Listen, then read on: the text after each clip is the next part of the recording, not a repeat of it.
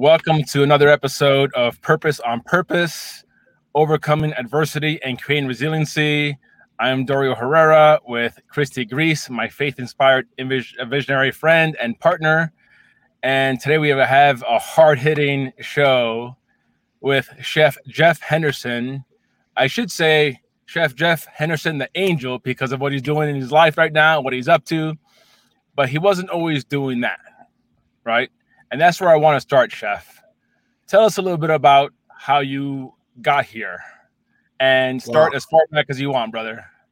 Wow. Well, definitely resiliency, it was interwoven in my life journey. You know, I'm 56. I've always give thankful to God that I survived and I lived to turn 56. You know, I grew up in Southern California, you know, and I came from a traditional African-American family and poverty-stricken communities, single parent home, you know, father, mother divorced young, mother had to man up and woman up to try to raise myself and my sister, you know, not valuing education, not having middle-class values.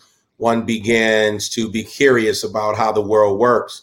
And, you know, when you think about young street hustlers, what drives the hustle, the grind, the grit, and so many young people, and especially Black and brown communities, is the one desire is to help put food on the table and help the mother who struggles every day to make ends meet.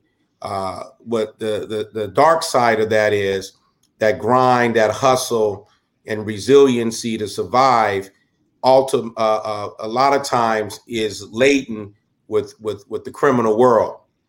And so there is a heavy, strong criminal culture in poor communities, because sometimes when you don't have options, you don't know your gifts, you don't have the relationships, you don't get the access, and stuff like that, your options are very limited. And when your options are limited, you embrace those hustles that you see before you, the drug dealers, the pimps, the players, the 3-car Molly guys, you know, the guys who make $1 out of 15 cents. And I was that young kid that never grasped public education, never worked for me. I didn't see no value in it.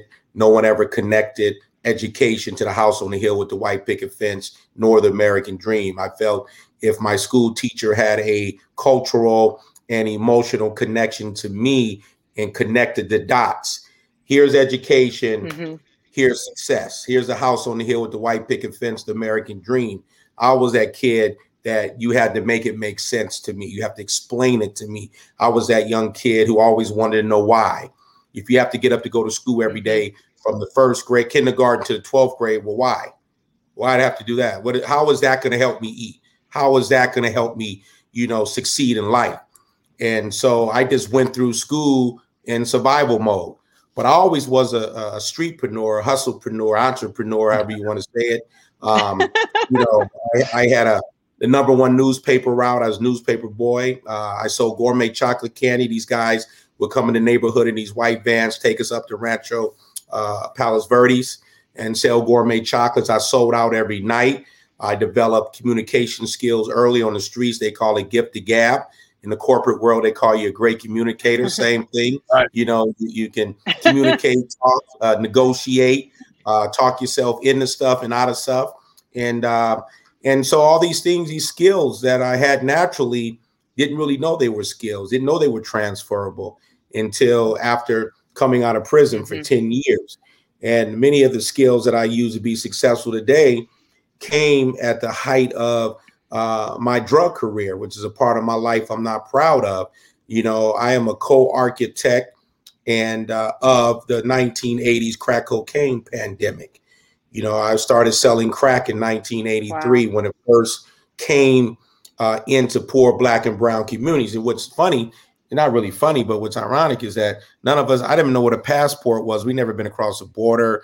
Never saw an 18-wheeler truck, never been on an airplane. How did that shit get here? Somebody came up with an idea, a brilliant financial idea to come up with a cheaper version of cocaine. because we all know cocaine was the rich man's drug of the 1970s, where the Wall Street boys, the millionaires, snorted coke with $100 bills. You know, poor black and brown folks and poor white folks couldn't afford powder cocaine. So Chef, the crack version. Let me ask you a question, Chef. When was the first time you got in trouble? When's the first time you got introduced to the man in a uniform?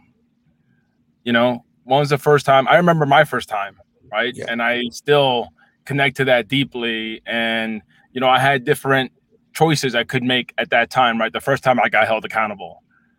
Yeah. When was the first time you got in trouble?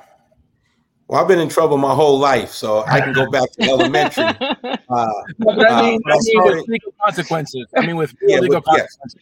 Yes, it was in 1987 when I got indicted by the feds. Is when I was held accountable for my criminal lifestyle. And I blame, you know, back in those days, I blamed. It wasn't my fault. It was the white man. It was a judge. It was the police, the informant, everyone's but me. You know, it wasn't until I had that epiphany while I was in prison. And that epiphany was the fact that I realized that it was my fault, that no one forced me into doing what I was doing. And it wasn't until I began to hold myself accountable in prison that I was able to begin to heal from the trauma of poverty, heal from, you know, my criminal lifestyle. And that whole transition took place in the darkest place on earth. And sometimes that happens for some people in prison. Some people don't change in prison. You know, there's no magic wand to you figuring out how to fix your stuff. You know, there's certain experiences. It could become visual. You can have an experience. You can hear something. Somebody can present something in front of you, and it becomes an aha moment. My aha moment was in prison. You know, when for the first time I was that experience. I'm sorry. What was that experience? That aha moment for you? This aha moment.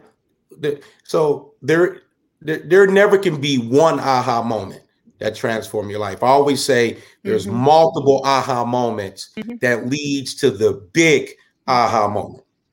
So the little micro aha moments came when Black men who look like me, who came from my same lived experience, saw something in me that I didn't see in myself.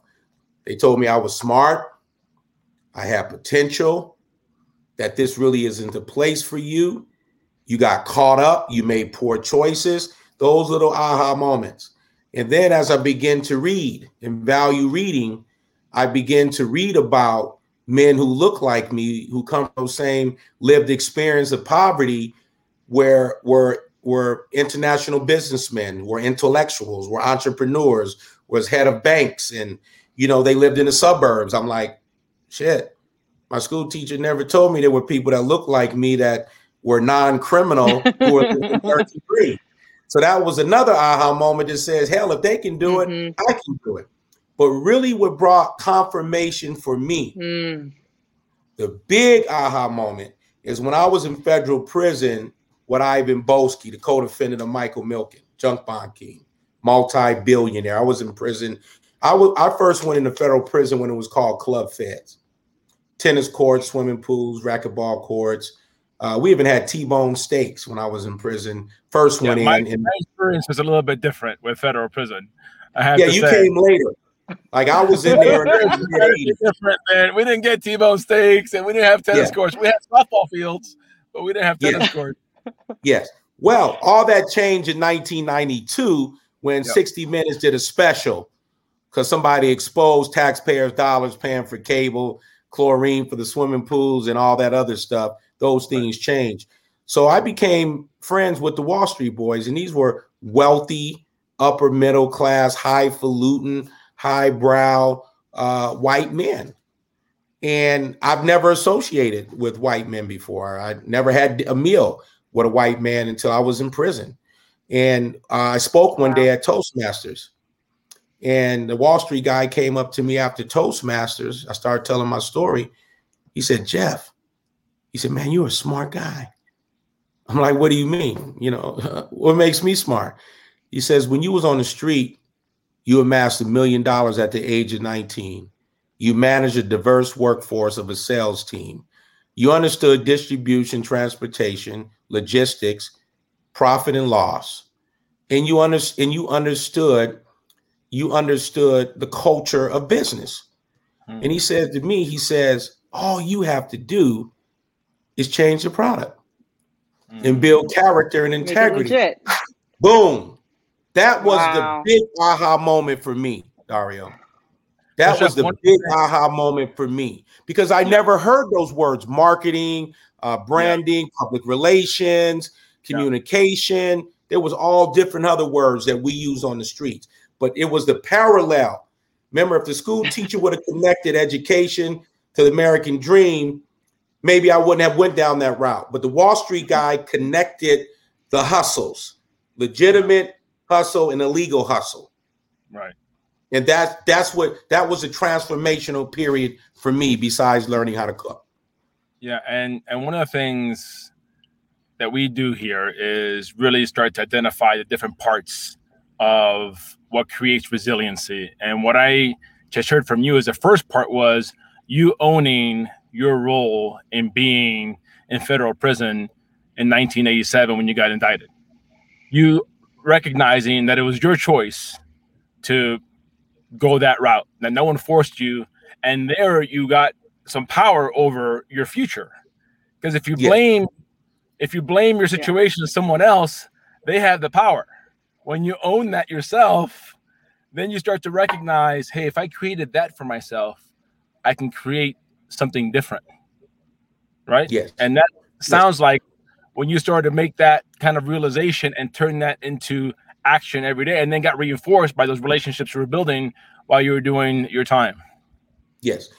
But I also want to go back and say, too, for certain citizens in this country, there are circumstances and historical actions that makes it easier to make those choices to become criminalized. Of course. Yeah. See, so now when you come from a privileged background and you have access to the power structure and the financials, and you make a choice, it's a clear choice, a clear choice of you having to hold yourself accountable one day. But it's still a choice. And I still made that choice. And I own that choice. And today I'm trying to fix the damage of the choices that I made during the 1980s, which built up what we call today $182 billion massive prison industrial complex. Yeah. Which has devastated poor Black and brown communities. 1 out of 4 Black males between 18 and 29 are in prison. 1 out of 7 Hispanic males wind up going to prison between that same age bracket. And, you know, we all know there's 70 million Americans with criminal records. But when you look at per capita, Black and brown make up the majority of that. So, I mean, you can go on. Yeah. You get indicted in 87. You get sentenced, you go through your process, you get out. I don't want to tell the punchline here, but you went from there, then you did some pretty cool stuff that I want you to share. And then you went from basically prison to Oprah to, you know, what you're doing today. And I want to kind of get into, you know, those steps, because to me, that's the journey of resiliency happening. Like, whether the adversity was thrust upon you or whether you made active choices that created that adversity for you, there was still adversity. And you had to face that music. You had to do the time. And when you got out, no one handed you anything. Yes. And you went about correcting, you know, the wrongs you had done and moving forward and becoming the man that I admire today, that is doing incredible things with our youth. So I want to get to that. But give us some insight into that journey. Help us understand kind of the layers and how you navigate that. And because even along the way, there's got to be self-doubt. There's got to be, what am I doing? Do I deserve this? And all that kind of stuff happening while you keep moving forward. Yes. There's so much power in adversity. Let me tell you, adversity is the builder of grit. Yeah. Adversity is the foundation of grit. Now, how I got to Oprah, to movie deals, to book deals, to television deals, was all by being in the right place at the right time, heart being in the right place. I've never chased any celebrity, television, books. Everything that came to me came because my resiliency in mastering my gift and one of my hidden gifts. So in prison, I discovered my gift. And this is what I say. The gift is the one thing or two things that you do extremely well at a very high level is the gift. And when you hear people like Marcus Buckingham, when you hear Malcolm Gladwell talk about the 10,000 hour rule to mastery, anything that you do repetitively, that you are gifted to do, that you were born to do, that's in your DNA, success is guaranteed. The reason why people fail in life, the reason why people stay frustrated in life, because they're operating, hustling, grinding, trying to pivot outside of their purpose. Everyone has a purpose. Yes. That's so Everybody good. was born with a gift, but you have to figure out what that gift is. And that gift is revealed to you through exposure and experiences. I got fired on the Cadillac crew in prison. The Cadillac crew was a 20-minute gig that all the wealthy Wall Street guys had because they didn't want to work. They were very elitist. I jumped on the Cadillac crew because I wanted access to these brilliant minds. So I got fired on that job because I took advantage, wasn't going, and got put in the kitchen on pot and pan detail. What is that? Is that an Orly job? Orly, yeah. Yeah, what is that? The Cadillac is the little stick with the dustpan on there. Yeah, I had a cellie that and paid someone to clean up the bathroom for him so he wouldn't have to. Yeah. Stuff like that. Yeah. And see, back then you can smoke cigarettes in prison. You can't anymore. So there were cigarette butts all over the yard. I get fired on my job. They send me to the hole. I come out the hole. I'm on a pot and pan detail. I'm in the prison kitchen. I see all this passing of food, the no-look pass, and I realize the guys who eat in the prison kitchen get to eat better than everybody else. I was wondering how these guys was getting so swole and big, access to the carbs and the protein, and here I was sitting on the plates, right? So then I'm working in the kitchen on pot and pans.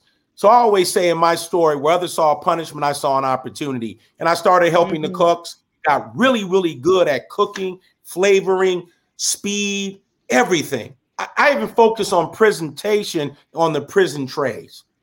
So I eventually got promoted to the grade 1 pay cook. You know what that is, Dario? Grade 1 pay? You was probably I had him on retainer when I was doing my time. Yeah. Oh, you had the kitchen cooks on retainer? Absolutely. My man, hey, I would have had you. I had to get the protein. Yeah. I would have been all in your pocket too, bro. Let me tell you. Yeah. So what I did is once I became the head inmate cook, the black inmates controlled the hot food. The white inmates controlled the bake shop. The Hispanics controlled the serving line. So it's very segregated in prison. So, I mean, that's just how it is. You know, you ride with your people. You ride with the area code you come from. Like if you're from Vegas and you're in the feds, that Vegas card usually stays together as a brotherhood. I was out of San Diego at the time, which is 619. And then so I launched a underground catering business. And it's ironic, I got a second chance catering hat on right now. So I sold red onions, packages of seasoning. I sold scrap chicken. I sold bananas. And then I would trade with the white guys in the bake shop for their cookies and cinnamon rolls. And then I would use as a barter. to get my haircuts, new T-shirts, and the Wall Street guys, I took care of them for their. What'd you say? Stamps, commissary, right? Yeah, all of that stuff. Yeah, Dario can do a whole show on this. He's more updated than I am now. I've been out 25 years now. Yeah. And so I got really good at it. So I was back negotiating. So here go the transferable skills from selling candy newspapers into the drug business. Became a millionaire at 19. Custom built homes, all the luxury cars. Now I'm in prison, taking those same transferable skills. And when the white guy connected the corporate lingo to what I was doing my whole life, marketing, selling, branding, relationship building, managing a diverse workforce, that was the golden ticket for me coming out of prison. And then everyone started saying, Jeff, you ought to think about being a chef. And I started doing research, read up on some of the top Black chefs in the country, Marcus Samuelson, Patrick Clark, Robert Gatsby. And I said, wow, here's some Black guys that's cooking on an international level with Thomas Keller, Joe Robuchon, Alain Ducasse, fine French cooking. I said, okay, I'm going to take a stab at it. And I got out of prison October the 2nd, 1996. And I made my way to Beverly Hills, where one of those chefs I read about in USA Today gave me my first job. So when you talk about pivoting, when you talk about being able to switch up, when you talk about mental toughness, when you talk about grit and grind, I grit and grinded in a very dangerous kitchen. At Terminal 9, there was 2 murders when I was there. There were lifers there. So I said, working in the kitchen in Beverly Hills, that's a walk in the park. I worked with killers, mafia guys, Mexican mafia, gang leaders, the whole 9. And I went into that kitchen, and Chef Robert taught me the tricks of the trade. And I never looked back. And I took that and I parlayed that into a multi-million-dollar culinary career. But it wasn't until after I was discovered at Bellagio in 2007, 2008, when a guy from New York, a literary agent, reached out. He said he heard my story because, again, part of my life I'm not proud of, and I want to put this back on the record, but I was known as a cook on the street. I used to cook cocaine. I used to cook kilos of cocaine into multiple kilos of crack, which was devastating to my community. And so the kitchen has always been like the crystal ball of my life. Even as a young kid growing up poor, opening the refrigerator and it's hollow. There's no choices for breakfast, lunch, and dinner. I was always hungry as a kid. I used to steal money from my mother and whoever had a pocketbook around me. I would steal money so I can go get food for my sister and I from fast food places and stuff like that because I never got enough to eat. And then I wind up cooking cocaine in the kitchen. Then I wind up in the prison kitchen. Then I wind up running kitchens, $30 million kitchens at the Bellagio, Caesars, and Hard Rock Hotel. And he heard about my story and he said, would you like to write a book? I said, I kind of thought about it, but I never put action into it because I was content with my life. And so he flew out to Las Vegas and we sat in my dining room at Cafe Bellagio. He wrote up a proposal in 2 hours. And he said, I'll be back. I'm going to New York. I'm going to sell this book. And within a week, my life story, Cook from the Streets, from the Stove, from Cocaine to Foie Gras, went into auction with 10 of the top publishing houses in New York. It was like crazy. I said, they want to write about me, and then as I started to analyze my life, how extraordinary it was, but only extraordinary in the sense of how I could become a role model and a measuring stick to other people who have come from the same lived experiences I have. So he wrote the book. I wrote the book, went on Oprah. So I got the book deal, finished the book. He called me, said, Jeff, you're not going to believe this. We got you on Oprah. I'm like, Oprah? I'm working at the Bellagio making $65,000 a year. Living on South Las Vegas Boulevard in a 2-bedroom apartment with my wife, our 3 kids, and my sister-in-law and her daughter in a 2-bedroom apartment. We had a Toyota Camry. I had an old beat-up Tahoe. And so now I'm getting ready to go on Oprah, tell my story to the world. Went on Oprah, told my story to the world. Book went to New York Times bestseller list. 2 hours after Oprah aired, I was in New York interviewing with Gayle King. And the phone rang. I said, hello. I said, Chef Jeff, may I help you? He said, hey, Chef Jeff, what's going on, man? This is Will Smith. I said, hey, man, who's playing on my phone? I thought one of my homies was just clowning with me. Then my agent was on, Mike Saltis. He said, Jeff, this is Big Will from Philly. Then I got real cool. Hey, man, what's up, Will? Yeah, what's up, man? And then he said, look, I want to meet you. I saw you on Oprah. We have your books. I'm like, yeah, I want to meet you. So he sent down his driver, his buddy, who was driving for him that day, who happened to be Heavy D, the heavyweight lover. You guys remember Heavy D? Yeah, I remember Heavy D. Yeah. So and Heavy D comes. I'm like, man, I'm rolling the car with Heavy D, rap royalty. So they brought me up to the set of I Am Legend in Brooklyn.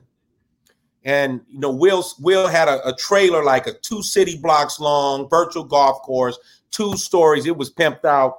And I walked in the trailer and, you know, so I'm an analyst, you know, coming from the streets. I got eyes like all around my head. So when I walked into the trailer, I saw my books like all around the trailer with bookmarkers in there.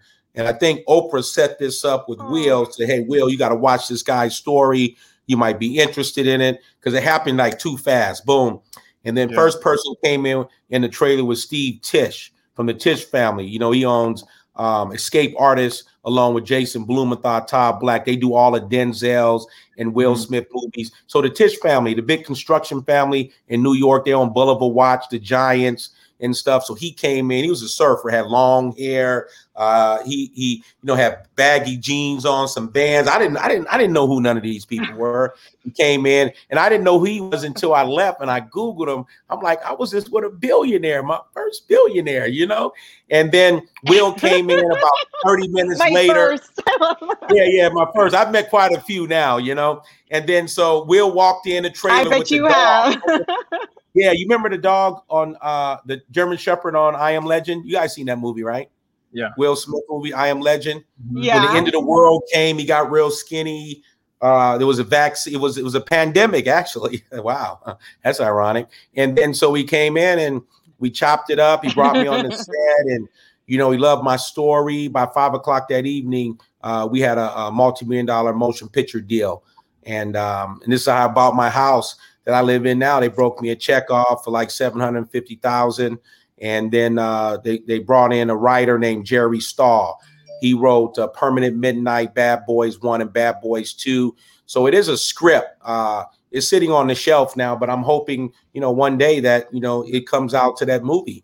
And after that happened, I was on the phone an hour later with Food Network, and they offered me a show on the Food Network, and I launched the Chef Project. And then I got another book deal, which was my first cookbook deal. And then it was time for me to get back to work, because Bellagio MGM gave me a month leave of absence, right? And then so my wife called me. She said, honey, U.S. Airlines wants you to speak at their leadership retreat in Scottsdale. I said, okay, cool. I'm thinking, you know, they'll pay me $1,000, $1,500 or something. I'm like, yeah, okay, good. She called back 2 hours later, screaming on the phone. I thought something happened to the kids. She said, you're not going to believe this. Honey, you're not going to believe how much they're going to pay for you to speak. I said, what? $30,000. And I said, oh, wow. I Googled up public speaking. And I said, I'm in the wrong business. Get a gab. Yeah. I want to interject here for a second. Yeah, go ahead, man. There's a lot to unpack there. There's a lot of nuggets in there, and it's just so good. I mean, something to marvel at, really, and to be inspired by.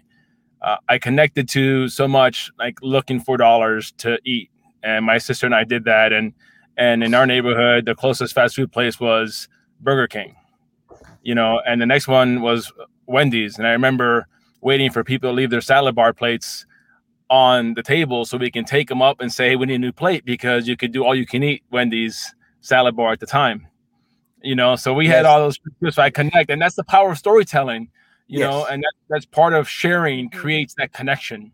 You know, you and I connected the first time we met. We connected, you know, over experience, and I found the goodness of your energy intoxicating, really.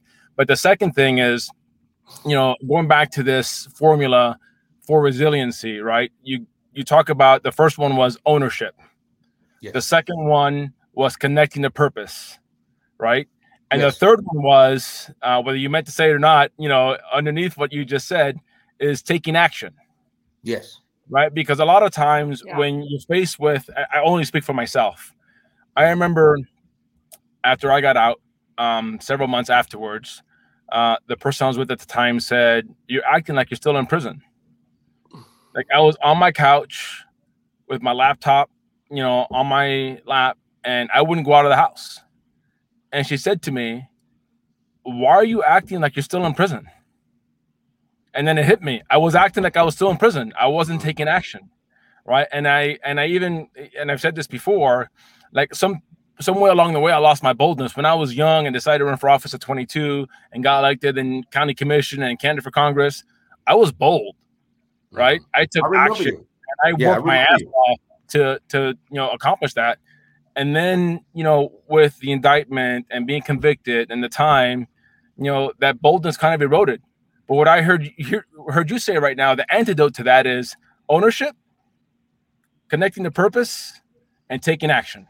Taking action. In your gift, finding that thing that you shouldn't be taking action in something that you're miserable at. When you find something that gives you that spark, gives you that joy, and then you take action, and like you said, Chef Jeff, that it's hours, 10,000 hours and more to harness that gift and those talents and be able to pay your dues in a way. Yes. And you know what I think. Go ahead. What's interesting as well too is that a lot of times we spend too much time, money, and effort behind trying to become extraordinary at what we naturally suck at. Right. And because we're just, you stay in your lane and you put people, subject matter experts around you where you're weak at, where you suck at. And if you look at any successful person, all the way from Bill Gates to Mark Zuckerberg to Jay-Z, they put top people around them. And that's what a great CEO, a great leader, a business owner does. Even a chef. Most chefs don't do pastries. Well, they hired a badass pastry chef, a badass baker, a badass breakfast cook, so this is the things that I've taken from my own resiliency. And you talked about action, I action / execution is that we have to get to the point where we can't just talk about it. We have to be about it by putting in the work. And that's where that resiliency comes in. That's where that mental toughness comes in. And sometimes coming out of prison, when you stayed home, Dario, and you laid on the couch, I had moments like that too. And my wife had to snap me back because when you're locked in a cage and you've been dehumanized, that's trauma. And until we're able to heal from that trauma of being handcuffed, being strip searched bodily from top to bottom, sticking your tongue out, bending over, doing all of that for them looking for contraband, that impacts you in the long term. And we call that institutionalized. And you don't realize that level of institutionalization until you get out of prison. Go ahead, Dario. No, I connected with that big time. I mean, for the first 3 months, I got strip searched every day. And I was invited into the CEO's Love Shack every day. And the strip searches were very close and very personal and not at all in keeping with what I understand a strip search to be. And to the point that it rose to a level of sexual abuse. At the time where I was serving as a law library for Ted Kaczynski, with CEOs telling me to wax, strip, and buff a floor that no one went into ever, every day. And that was my experience, and that's just one of many experiences. But, there was a point where I had to decide, like, am I going to allow this to derail me the rest of my life?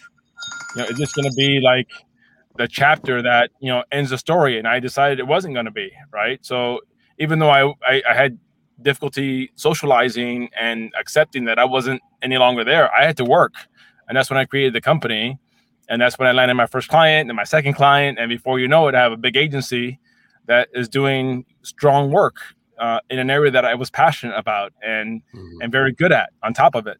So I connect with it big time, going from that environment and how it kind of hangs over you without you even realizing it sometimes. I'll speak for myself, without even me realizing it sometimes. It was hanging over me and robbing me, depriving me, stealing my boldness away from me. So to hear you say that, those three pieces, and then I really connect with the execution part, because I've always been weak in that area. I've always been a good strategist. I've always been strong at creativity. And I've always been a strong opener and a good finisher, but that execution in the middle has never been my strong suit. And I'm developing that now because that's the position I put myself in. But, that whole combination, man, of ownership, connecting to purpose, action, execution. That sounds like a strong recipe, for cooking up some resiliency. Yes. No, big time, man. And now you're doing some cool stuff that I want to hear about. But I know Christy has a question for your comment, but I want to hear about the project. Let me in there. Let me in here. Yeah, come on. Yes. Well, be bold. Be bold. Being the white girl who grew up in a privileged background, I can't necessarily relate to everything that you guys went through. My heart does, and I have so much compassion for both of you. And I see my friends who have grown up in really, really difficult environments and how they've been able to overcome. And one of the things that's so difficult for me, being a protective person, a mama bear, and somebody who defends those who are vulnerable, is seeing how the general public doesn't give a second chance to so many people. And it really is so upsetting to me, because I believe in the power of redemption and the power of a second chance, and the fact that you both did your time. And the fact that Chef Jeff, you were in there and you had this aha moment, and then you realized that you had to, that the only way you were going to be empowered was to take accountability for your actions, that would create the space for your future and for all these things that you're doing. So my question is, how do you went to Beverly Hills and the chef gave you a chance.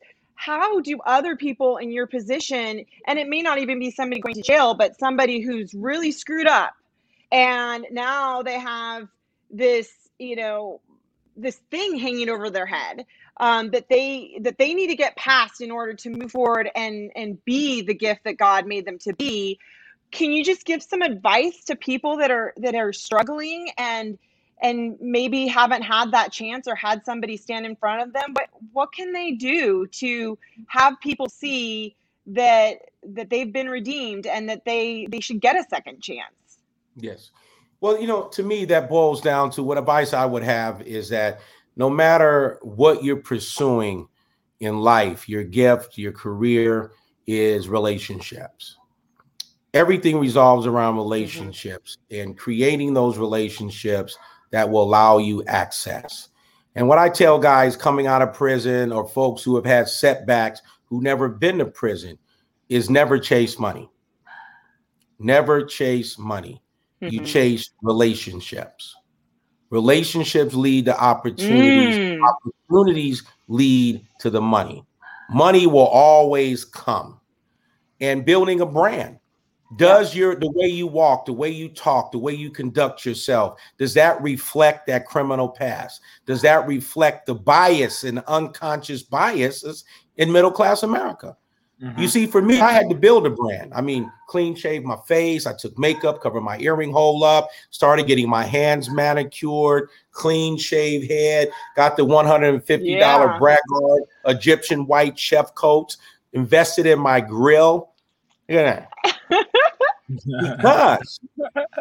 I understood. I love your candor. Because it is what it is. I love your candor, and I love how you give it to us straight, bro. Honest to God. And the thing is, like me coming to Bellagio or Beverly Hills, most likely 99.9%, I'm going to be dealing with a upper middle class, possible wealthy white male or female. And I understand that everybody has biases. I don't care who you are, where you come from. Sometimes they're conscious, sometimes they're unconscious. So I had to deflect that prison stigma and cover that felony jacket up to where people would say, oh my God, Jeff is really hard to believe that you were incarcerated. Because I became very articulate over the years from reading books and having conversations with highly educated people, which helped me get access and build those relationships where they were able to look beyond my criminal past, because most people have a heart. And if you be upfront and be 100 when you're trying to build that relationship, people will say, hey, you know what? I screwed up before, man. Listen, everybody has some stuff on them. And my line was always, look, when I was young, I made some poor choices. I didn't make mistakes. People use the word mistake. You didn't make a mistake. You made a choice. Like a mistake is for a child. Kids make mistakes. Adults, we make poor choices, bad judgment. And I got into the drug game and I drugs and went to prison. But in prison, I grew up. I became a man in prison. Prison worked for me. Here's my inmate proof package. I came home armed with 27 certificates, a high school diploma, the ability to cook. And I would say, all I'm looking for is an opportunity to showcase my skills and become an asset versus a liability to this organization. And I used to offer, instead of a 90-day probation, give me a 30-day probation. I worked free for 2 or 3 weeks just to show you my get down in the kitchen. And so we have to, when you come from adverse backgrounds, we have to be very creative and very strategic in moving forward because of that choice and because of those circumstances. And so timing is everything. Operating in your purpose and your gift is everything. Your passion, being coachable, understanding the culture in the workplace. You have to be able to talk your way into that brand, into that culture, and become attractive. But then self-love falls in that. You have to love yourself. You have to believe in yourself. You can't look in the mirror and see an ex-convict. I look in the mirror and I see a brilliant, strategic, smart, driven, gangster, socialpreneur. That's what I see when I look in the mirror. I let nobody tell me different. So that's That's the fourth part of resiliency then, is looking in the mirror and seeing what you want others to see and believe in it and having self-love. That's the fourth part. I'm hearing that's the fourth part to what. And that doesn't mean you're not going to have moments where you, So I want to ask you an easy question. I was just going to say, and all the things that you're sharing with us, you help other young upcoming chefs do, and other young people who have been incarcerated or maybe have been in trouble. Can you tell us about that? Yes. I always said that one day I wanted to open up a kitchen in the hood, and use food as a therapeutic tool to deal with the trauma and the issues of young Black and brown and even poor. I say Black and brown because those are the kids that come to my kitchen. I haven't, I haven't had a lot of experience with troubled young white males, but young Hispanic and Black males mostly who have been dealing with trauma. And a lot of that trauma is generational trauma. A lot of these parents, pass that trauma, that baggage off on these kids. And many of these kids that I deal with, some of them have a 14-year age difference between mother and son and daughter. Many of these kids live in foster care, foster homes, safe homes. They've been locked up, armed robbery, gang banging, violence, anger, all kind of things like that. And so we use the kitchen as a safe place to teach culinary arts, hospitality, and life skills. And so my job is not to influence or make these kids become chefs or cooks. I want them to be better humans than they were the day they walked in. I help them find that gift through field trips, through exposure, through coaching and counseling and opportunities. And they respect me because we come from the same lived experiences. So I spend a couple of hours sharing my story, how I used to get down on the street and pictures of what I used to look like back when I was their age, draped in gold, diamonds. Back then we had the real stuff. Today, these kids are getting that stuff from the swap meet and getting killed for fake jewelry. And I always tell them, don't value don't value vehicles, and I want to say one thing too, back to this school and Dario and the things that we've been through, is that this is what I believe today, that really was my aha moment is when I had the shift in value systems, because values are at the core of decision making. When you value your life, your freedom, your family, that helps you not make certain choices. Choices are driven by your value systems. And when I had a shift in what I valued and how I value myself and my freedom, I knew at that point that I had decriminalized. I knew at that point, from sitting in a prison, in a cage, controlled movement, gun towers, and things got harder for me after 1992, being humiliated, dehumanized. I knew that freedom was the most precious gift, not a Bentley, not a 500 SEL drop top, not the gold, the diamonds, the lifestyle. Is freedom, being able to have choices where you can grab a remote control and watch 500-600 channels, have hot coffee when you want, ice cold. Imagine not having ice in any drink. Imagine not having the ability to open up a refrigerator and have choices for breakfast, lunch, and dinner. And this is at the core of what I teach these kids, the things that they take for granted, their freedom. So I draw parallels and experiences all through cooking to say, value your freedom, value your life, that you are gifted and you're special and you know how to pivot. You're mentally tough. You've made it this far. You've been through hell and back. And so that's the mission of the Chef Chat Project, is to disrupt the neighborhood to prison pipeline and help these young kids learn some life skills and to love themselves and pull their pants up, to change the way they talk and change and shift their value systems. That's what's at the core of the Chef Chat Project. And we're a nonprofit 501c3, self-funded. We don't receive any federal grants or any of those things. My family and I, we do get some donations. So we're hopefully soon we'll be getting funded so we can really get the people in there who I really need. I need psychiatrists. I need therapists. I need life coaches. Yes. I want to bring in a team of senior citizens, grandmothers and grandfathers, to love on these young boys and girls. Many of our young girls are highly promiscuous at a young age because they watch their mothers prostitute themselves to put food on the table. Yeah. These young girls don't even know how to sit in a chair and keep their legs closed. These young girls out here are in multiple relationships because they've seen their mother in multiple relationships, because that's how women of poverty pay their bills and survive. It's a survival mechanism. It comes from low self-esteem. And then you have these young boys out here who are violent, who are killing, drive-bys, and things of that nature. Where does that violence come from? That violence comes from the trauma. We have one young boy who's 14-year age between him and his mother. The father has nothing to do with him. The boys sit there and watch the boyfriend break his mother's jaw right in front of the face. And he was so young, he couldn't even defend his mother. So we ask ourselves, why do we have generations of killers on the street where these kids snap just like that and pull a trigger? They have no value for life because they've never been valued. So they don't know what value means.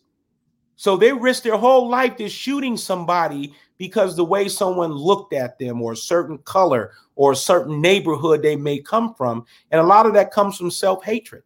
So there's a huge educational piece that a lot of these organizations don't deal with, because a lot of people who run organizations that are there to impact change in this population of people do not share the lived experiences. I call them 501c3 hustlers.